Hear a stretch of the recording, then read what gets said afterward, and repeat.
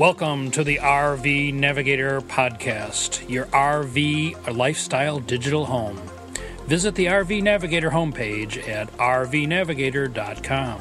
And now, here are your hosts, Ken and Martha, podcasting from their mobile RV studio that might be parked in a campground near you. Hello, this is Ken, your RV Navigator. And Martha, the co-pilot. And here we are having a disagreement about what we should talk about today. Because, as usual, we have way too much stuff, and people are not going to spend 2 hours of their lives listening to us ramble on. And she says, I don't think like she does, so I don't have things organized the way they should be. But we do have an agenda, and we will be talking about something for the next few minutes, and I hope you enjoy it. Well, we did arrive back. Yeah, we're talking to you from our at-home studio. At the big home of the RV Navigator, the home studio, with all of its high quality and high tech equipment. Actually, we're sitting in front of our computer. And actually, we came home in the nick of time because we turned on the TV today and saw numerous of the spots that we just enjoyed visiting were covered with snow. And although we did see snow, but it was up high in the mountains. It wasn't anything camping like this because we wanted to go to the top of Mount Washington in New Hampshire, and unfortunately, it was in snow the day we wanted to go. So we could only go halfway, and it was cold enough. So, on today's agenda, with the approval of the co-pilot, will be some very interesting news stories, a little summary of our trip, and an article or two, and then our major feature today is going to be us talking about digital photography and how we do it. Many people have asked, and now we're ready to tell you. So stay tuned, dear listeners, and we will give you the very best. You're going to share all your secrets? Well, not about you. No, about your digital photography. We want to remind you, however, that this is the RV Navigator podcast, and that if you go to rvnavigator.com, you can see all of the previous episodes as well as the show notes for this show. In case you don't catch one of the URLs that we happen to list, we will be glad to share them with you at the website. And, of course, we love to hear from you, and we have heard from several listeners this month. You can contact us at navigator@rvnavigator.com or on our listener comment line, 815-230-0772. All of this information is, of course, on the RV Navigator website. I want to say that I kind of thought that the autumn colors in New England stuff was a lot of hype. And prior to going. Yeah, and where we live in the Midwest, we have wonderful fall colors. It's one of our best seasons of the year. And we have never been to New England in the fall, and so we wanted to go and see what it was all about. And I can definitely say that it is not a lot of hype. Even on the days that were cold and rainy and foggy, the colors of the leaves on those trees are phosphorescently bright and beautiful. And if you have a chance, you should try to go. But the problem is when to go. We did a lot of research. We had websites that told us which areas of New England had fall colors in various stages of development. And even when we were in a place, the colors varied so widely.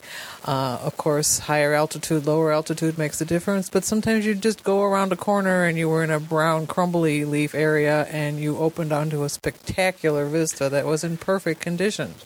So one of the things that really impresses us, I think, is that if you're going to go for photography and viewing the fall colors, you got to spend the time. And even as we did, we moved about once a week, and we didn't go far. We spent 2 months in New England. We were always kind of thinking, ooh, should we have come to this area last week, or should we have hung around in the other area a week more? Yes, that was a definite You were question. always second-guessing yourself. So I guess the other tactic would be to get a campground and stay there for a month and just wait. We did have the opportunity to talk to some folks that had taken a tour. They were from our community, and they were on a week-long tour of New England and all of the scenic beauty. And frankly, they didn't get to see that much. And they were there on the worst week weather-wise, too. Yes, on the worst week weather-wise. And so we were very glad we hadn't done just a week-long tour. And the 2 months that we spent doing this, which of course included the Maine coast also, was actually very pleasant and a nice pace, and we had plenty to do for almost the entire time, And we're except when restless. the weather was really bad. And we're restless souls. We like to We move are around. restless souls. We should mention that our camping experience was kind of bookended by two very nice camping experiences that we should mention and promote, and that's the COE campgrounds, the Corps of Engineer campgrounds. I think we mentioned that we stayed in the Outflow campground at Confluence, Pennsylvania. thank you, and we ended up our trip by staying at another COE campground. In Tioga, Pennsylvania. In Tioga, on the New Pennsylvania. York-Pennsylvania border. Now, these campgrounds, with the senior discount that we get, were $13 a night. For, Only some of us are seniors. well, with the senior pass that I have, $13 a night, which we were very excited to use for the very first time. I think we mentioned that in the September RV Navigator. But this $13 got us full hookup site. Spectacular site. Spectacular Spacious. Spacious. Lovely fire ring. These all Nice had tables, little huge hangy things for trees, your Coleman lantern, so you could put it over the table. Paved roads, site with a pad, and at this last one, which was very nicely located, there were a lot of sites with full hookups, which was very impressive. Okay, and we also want to mention 50 and 30 amp, so that for $13 you could hardly afford not to stay at these places. And they were a good deal at twice the price. They were a good deal at twice the price, which is the usual price that people under The 62 non-geezers have to pay. Non-geezers have to pay. With lots of recreational facilities. You know, they're on a lake or some sort of recreational facility, so they have a reason for being there. And the Corps of Engineers has just done a terrific job with these campgrounds. But we have to say both of the ones we stayed at were in Pennsylvania, and we can't extrapolate from our experiences there to everywhere else. But if you zip over to our website at thervnavigator.com, I put a link to COE Campgrounds website, and you can do a search to find out if there is one close by. Certainly, it's worth it.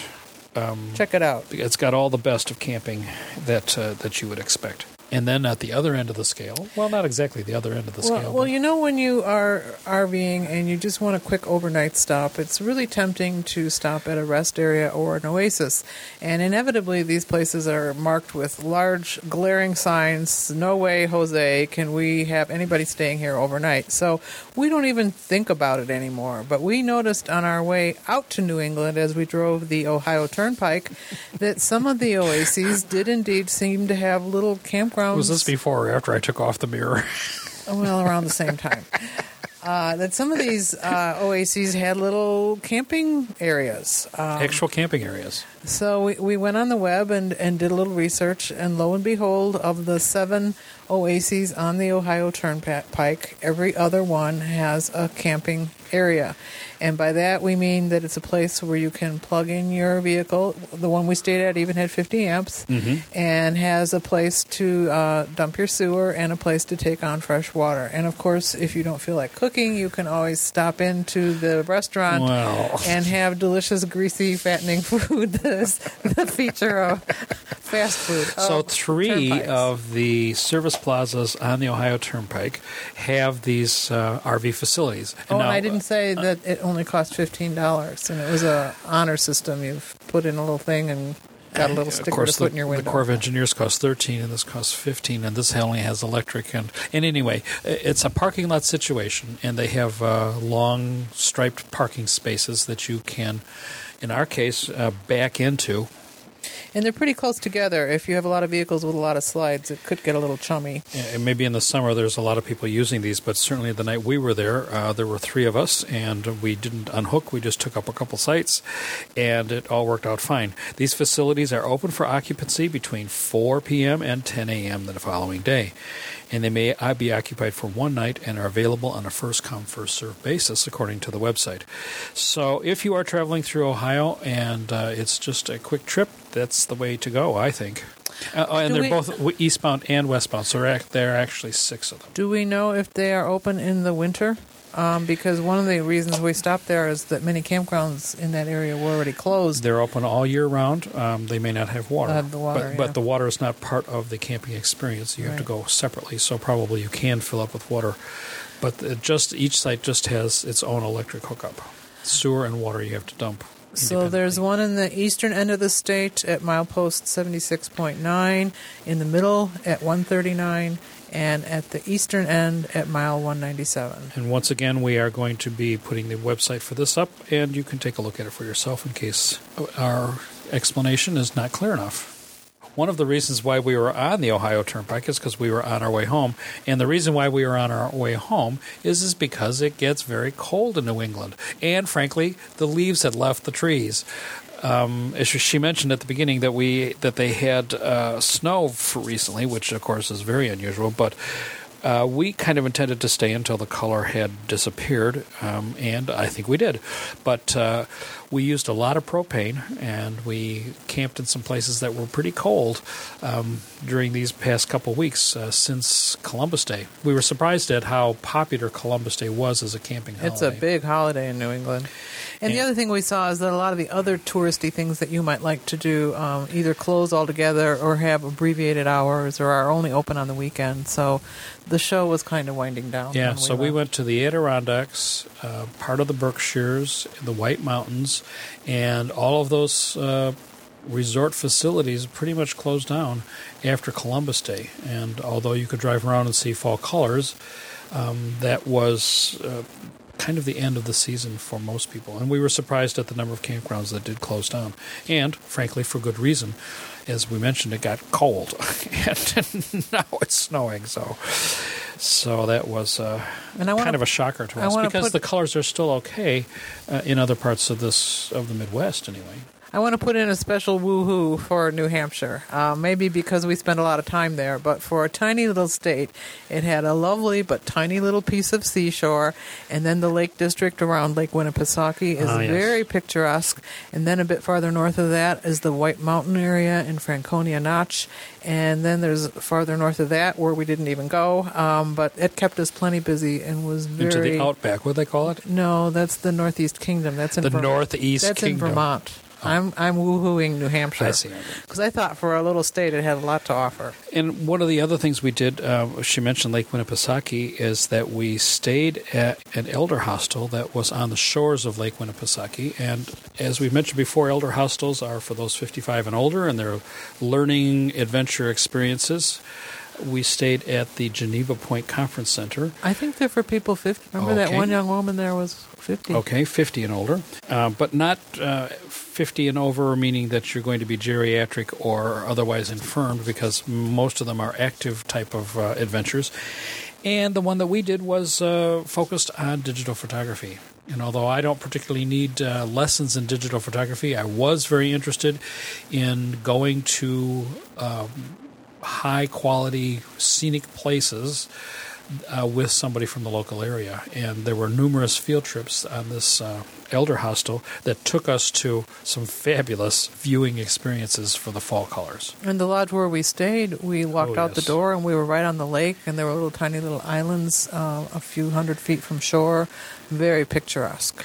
So once again, we want to kind of give a little free advertising for elder hostels. A woohoo to elder hostels. Woohoo to elder hostels. They have a huge catalog with all types of learning experiences. Both nationally and internationally. That's right. The week before, at our particular spot there at Geneva Point, they had the Hookers Convention. For rug hooking. Oh, damn. Rug hooking convention. No, it wasn't a convention. It was a class in doing hooking. And there were 30 or 40 hookers there who were doing hooking. We might also say that elder hostels have some places where they offer camping facilities rather than staying in a lodge or a hotel. So you might want to look for those as well if you don't like to leave your RV, which we really don't. This facility had a place so that we could park our RV for the week. It was the only time that we spent a night outside the RV, and frankly, we probably would have been happier to staying in it. Elder hostels are known for being all-inclusive. 3 meals a day, all your tours, transportation, put away your wallet, nothing else to buy. And you're pretty much busy from morning till night. And they have lots of activities for you. And a decent small group. We were a group of about 20, so that a couple of vans could take us around and see the things that they had planned for us. And certainly we went to some very spectacular places at just the right moment. It started on October 12th, so that it was just after Columbus Day. So this it was a worthwhile experience. Our 7th Elder Hostel, and as I think back over the ones we've done, they've been uneven in terms of the quality of the instruction, but they are always wonderful in terms of the quality of your fellow participants. Yes. These are always people like you who love to learn and do new things, and it's great fun to share meals with these people and compare notes and get ideas on good things to do in the area or in the rest of your life. So that's always a real benefit in going to an elder hostel. So that's elderhostel.org on the web if you'd like to take a look at what they're doing. And no matter what your interest, they have an elder hostel which will focus on that interest. So it's hard to find reasonably priced tours that are focused on a specific topic. So this is the place to go. Next big topic. Oh, a really exciting. Ho-hum. Getting oil changes. We went to Speedco, which we mentioned a while ago as a new opportunity for oil changes. And it was our first experience there. And the reason why we went there is because it was inexpensive. The last time we got an oil change in the diesel pusher was about $350. Ooh. Yeah. And Speedco promises to do it for about half the price. And you were satisfied by all the inspecting the filters and all the things that they did? Well, one of my problems is that I don't know much about diesels, big diesels like this, and so I have to kind of rely on the expertise of the people involved. Speedco is interesting because it's kind of like a Jiffy Lube for trucks. They're open from 7 a.m. until 11 p.m. Imagine that. Most days. And the trucks come up just like at a Jiffy Lube, and they line up. No appointment? No appointments. And they line up on the side, and they're taken in turn of the way they arrive. And so we pulled up to the Speedco, which was just off the expressway, and we sat there, and we were about the third large vehicle in line. And the line looks much longer than it is because the vehicles all the are vehicles large. are so long. Yeah, everybody's towing their trailer. They were very helpful and very willing to do our oil change. And the reason why we stopped there is because at a couple of the RV shows, they've had booths and they've been promoting their services for RVs. Although, didn't you have the feeling the guy who worked on ours had never worked on an RV before? I got the feeling that this particular branch of the Speedco had never done. Uh-huh. Well, it's interesting because the first thing they ask you is that we made it home. The first, not quite. The first thing that happens is that they ask you what kind of an engine you have, and I would have said a really big one. Well, I knew it was a Cummins. I didn't know much more about it than that, and they want much more detail. And the truckers, of course, spout off exactly all the specific details that they need because they come to these places about every couple of months. After that was settled, then they didn't really know how much oil to put in, for instance, but they did have all the filters. Because the diesel pusher needs oil change only 20,000 miles, the process is very much different than it is in changing the oil in a car. Not only does it take 27 quarts, but we put in 3 filters, and they did a bunch of other things that I didn't understand. From a nincompoop's point of view, I really like having a diesel rather than a gas engine because I can think of many times when we traveled in the past where we'd stop every 3,000 or 4,000 miles for an oil change. And especially when you are still working and traveling in more of a hurry than we are now, I really resented sitting there in that line waiting for that oil change to happen. But when you only have to do it once a year and you can sit in your motorhome and read or make lunch and eat it while they're working on your coach, that's the height of luxury. Right. So we were pretty happy with Speedco. The total cost, I had a couple of extra things done. The total cost was about $200 with the base price starting at about $160 for our mid-size engine. They had low engine, mid-engine, and high engine, depending on, I guess, the size and the capacities. They do lubricate the chassis and things. Unlike what I was told, we did have to unhook our car, and we had to go into the bay backwards because most trucks have their engine in the front, and, of course, we have our engine in the back, so we had to pull over the bay from the other side. And if we hadn't taken the car off, it would have fallen into the bay because it's so widely The track is spaced. so wide. So that was a good idea. So once a year, we can spend, it took us about 2.5, 3 hours total time. And frankly, the oil change and stuff takes a fair amount of time. It takes a while to empty out all that oil, and it takes to put in these 3 filters and to kibitz with the other drivers. All that takes time. And they spend at least 45 minutes on our vehicle alone. The day before we were there, they seemed to be quite impressed with themselves because they did 27 trucks in one day, which in car terms is not that many, I don't think, because I think you could do a car in about 10 minutes, 10 or 15. Because you whip off the oil filter, dump out the oil, put in the new oil, and that's it. But this one, there's a little bit more to be done, like adding additives into the radiator and putting a radiator filter on it. Boring. Well, I'm sorry, but some people might be interested in this. And, of course, we didn't really need an oil change mileage, so we're doing it based on time because we don't put 20,000 miles. It had a little under 10, as a matter of fact, so we don't drive that much. In fact, with this trip, we very purposefully didn't drive around a lot because when we left home, the price of gas and diesel was still unbelievably high, and we were gratified at how much it came down. Indeed. While we were in New England. So we started out at 55 cents a mile, and on the way home it was only 45 cents a mile. Ka-ching, ka-ching. So the price of fuel has gone down dramatically for us, as a matter of fact. I'm sure that you've kept track of it also. And with $1 reduction in the cost of fuel per gallon, that really helps us out dramatically. We were just kind of at the last fill-up, which we paid about $3.30 a gallon, which was down from $4.10 or something, which was the most we paid. And with 1,200 miles between fill-ups, we can take advantage of the low prices, but you still have to have the low prices around in order to take advantage of them anywhere.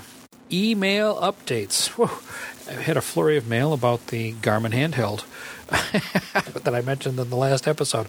Been a little surprised because several people wanted to use it as their primary GPS in the car. When I mentioned that it had navigation and things, they said, well, why don't I just get this for both? Use it for everything. Use it for everything. And my basic reaction to that is you probably won't be very happy doing that.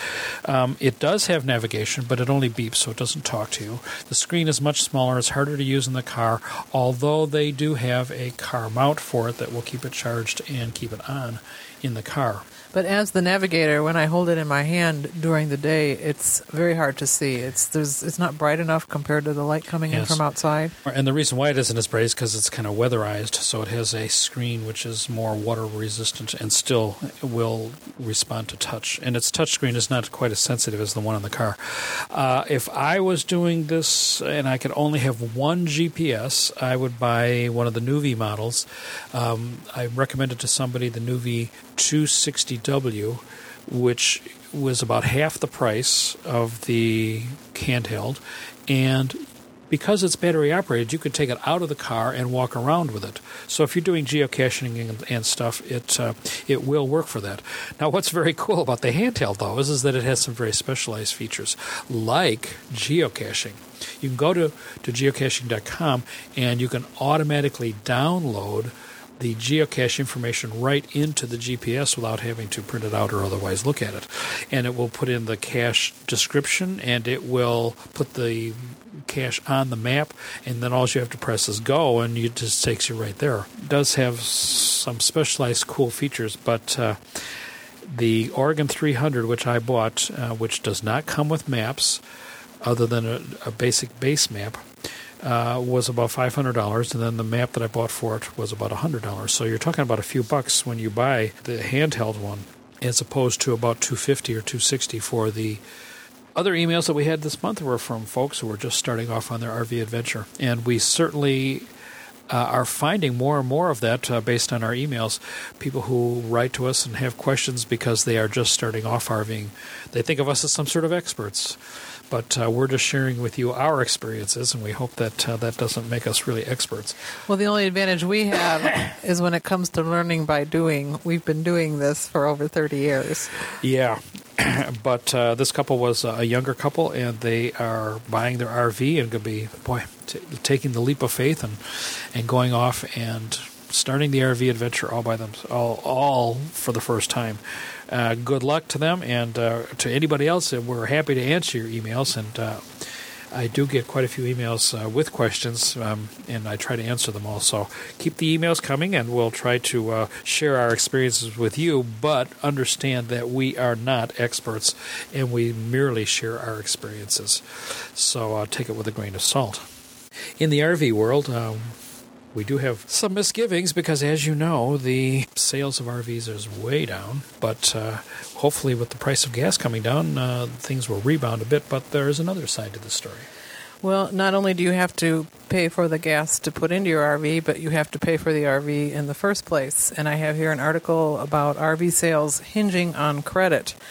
The recent fall of gas prices by more than $1 a gallon certainly won't hurt the RV industry, officials say.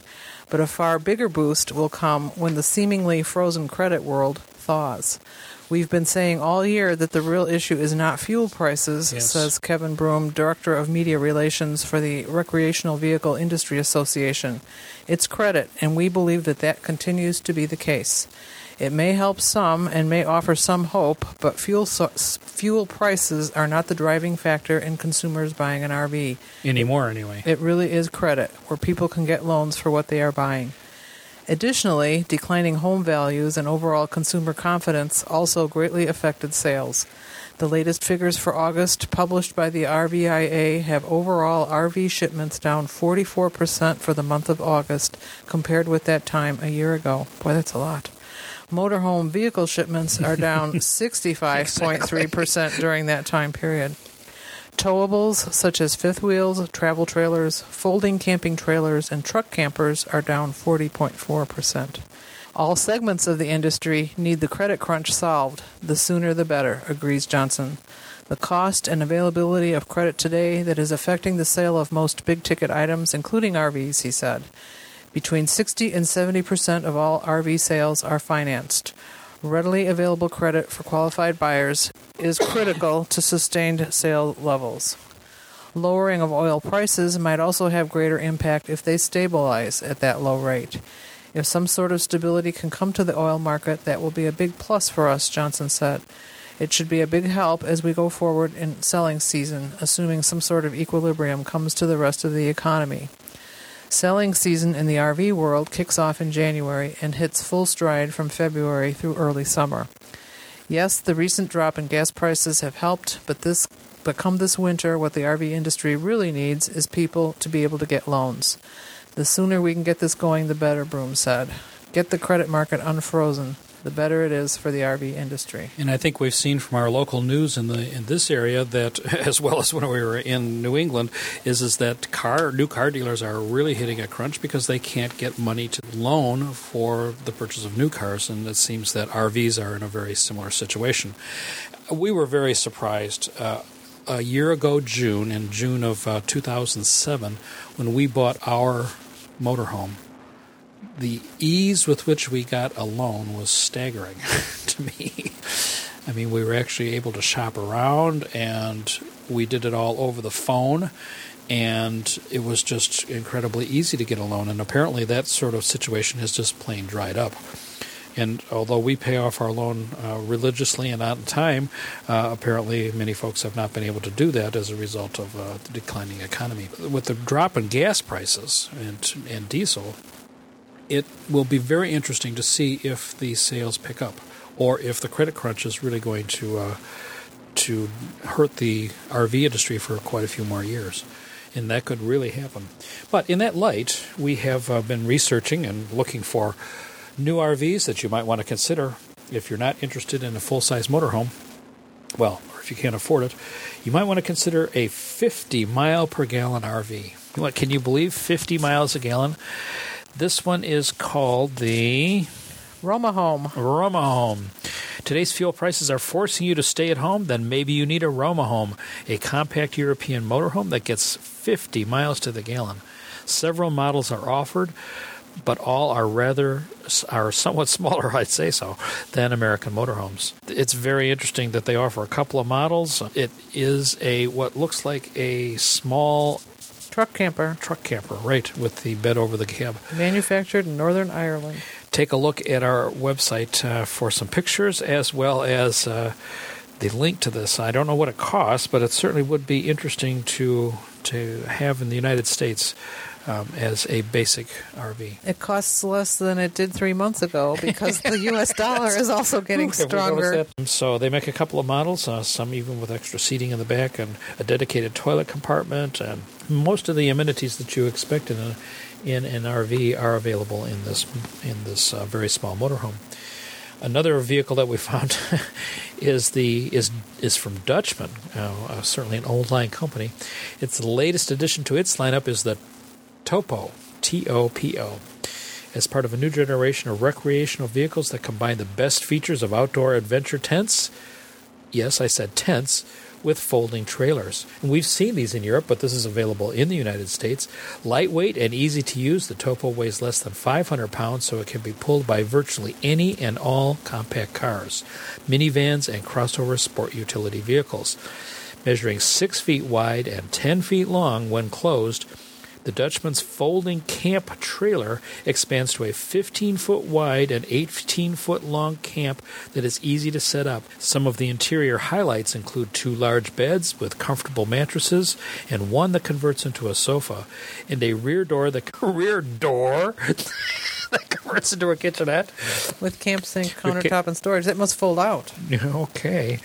Topo's exterior comes complete with an aluminum roof rack that is compatible with the Thule roof rack systems for bikes and accessories and cargo boxes. And that's at Dutchman RV. Once again, the pictures are on our website. 2 pictures. The small trailer is very small, and when it opens up, it's a huge tent with a back door that has a kitchen. What more could you ask for? What more could you ask for? And then if you want to step up another step, we can Monaco, of course, the makers of motorhomes, has started making the Covina, which is a 24-foot and built on the Sprinter chassis. And we've seen many Sprinter chassis RVs, and that's certainly nothing unusual. And, of course, driven by a turbo diesel. But this one is much more of a larger Class C with dualies in the back, and the cab, or the RV part of it, is wider than the chassis normally is. Most of the Sprinters that we've seen have been just a Sprinter van chassis that has been outfitted on the inside to be an RV. And this one is very nice looking, as full body paint, nothing about slides, but retail price of $104,000, so that makes it much more reasonable to buy in terms of motorhomes. And it's 24 feet long, so it could be something that's quite reasonable. Well, if they're working toward fuel economy, they might leave the slide outs off. Yeah, well, that adds weight. That make it lighter, that's for sure. So you might want to take a look at these or look at them at your local RV show. Well, I did want to talk about Christmas presents, but I suppose that can wait until we come up with the next show in December. Although there's some very cool ones on the list, but we'll keep the listeners hanging, and we will go on to the last topic, our feature, which is now going to be 2.5 minutes long. Well, that's about all I have to say about it anyway. I've been a long-time photographer, and I never get to talk about photography. And when I met Ken, he says to me, I have a dark room. Would you like to come down in the basement and see it? So and thus began a beautiful relationship. So because we've been married almost 40 years, you can tell about how long ago that was. But we have switched to digital photography. I bought my first digital camera in 1994. We've been using exclusive digital photography now for the last few years, and going to the Elder Hostel, where we learned about digital photography and had a chance to talk to many people who are not quite at the same level that we are, was an interesting experience. And so we thought we'd share some of our experiences with you. Over the next few months, we'll talk about some of the issues dealing with digital photography. I'm just thinking about this, and to me, it's not the photography itself that has changed so much. It's what you can do with the photograph after you take it, of course, on your computer. That, to me, is and the storage, the real revolution. And the instantness. But I think everybody understands that. But we actually carry 4 cameras. Actually 5. 4 cameras. I have 2. How many do you have? Well, I have 2 stills and a digital and a video. We want to talk about video sometime too. Actually, 2 videos now. So we carry 6 cameras and 3 computers And the reason why we each have our own laptop computer, Is because we don't share very well. we each have two digitals, and why is that? Well, sometimes, let me even back up. I used to have a film SLR camera, which did a beautiful job, if I do say so myself, but it was very heavy. And Especially I found with lenses. that it was interfering with my traveling joy. I was getting backaches and sore shoulders, and I'd try to put it in my purse, and then it would get beat up because once something goes into my purse, it never comes back out again in the same condition. And so it made sense to me to downsize. So both of my digital cameras are somewhat smaller, but the one is about the size of a deck of cards, and that's the one that I take with me whenever I want to have a camera with me and don't want to bother with anything larger. It fits in a pocket. It has a small zoom lens. It even does video. It does panorama pictures that I can stitch together, and is very light and handy. And I would never, when I'm in anywhere scenic, I am never without a camera. Let's put it that way. And that's kind of the situation for me, too, because I do have the digital SLR, a Canon 40D, and several lenses to go with it, which I carry around when I'm expecting to see great scenes that need to be photographed. But at all times, we both kind of carry around our small digital camera. And mine is especially cool because it is a Pentax Optio 20W, which means that it is waterproof. And waterproof down to 10 feet. So my camera is not only a small point-and-shoot camera that I can take pictures anytime, but it is also useful under the water or in any weather condition that you might be in, even snow. I'm trying to think of the last time I saw you in deeper than 10 feet of water. That's it. I don't go into, I'm in the water, but I don't go down that far because snorkeling. We've used a snorkeling. You can shoot movies underwater, which is something very cool. And understand, and you want to take a look at the picture on the website, that this camera has all of the appearance of a point and shoot. It is not an underwater looking camera. It doesn't have housing, and it doesn't have waterproof dials, but they are waterproof. So however they do that, it's magic. But the camera is actually very small and fits in your pocket very well.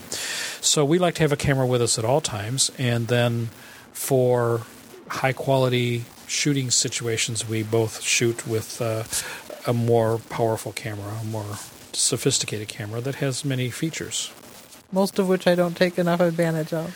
But because we brought our instruction manuals along with us to the shoot here, to the Elder Hostel, we had a chance to read them and to learn more about what kind of features our camera has. And thanks to you, I've put my manual on my laptop, which makes a lot more sense because I travel with my computer all the time anyway. Otherwise, I was always debating whether I should bring it or whether it was worth the weight and the space in a suitcase, and now I always have it. Yep.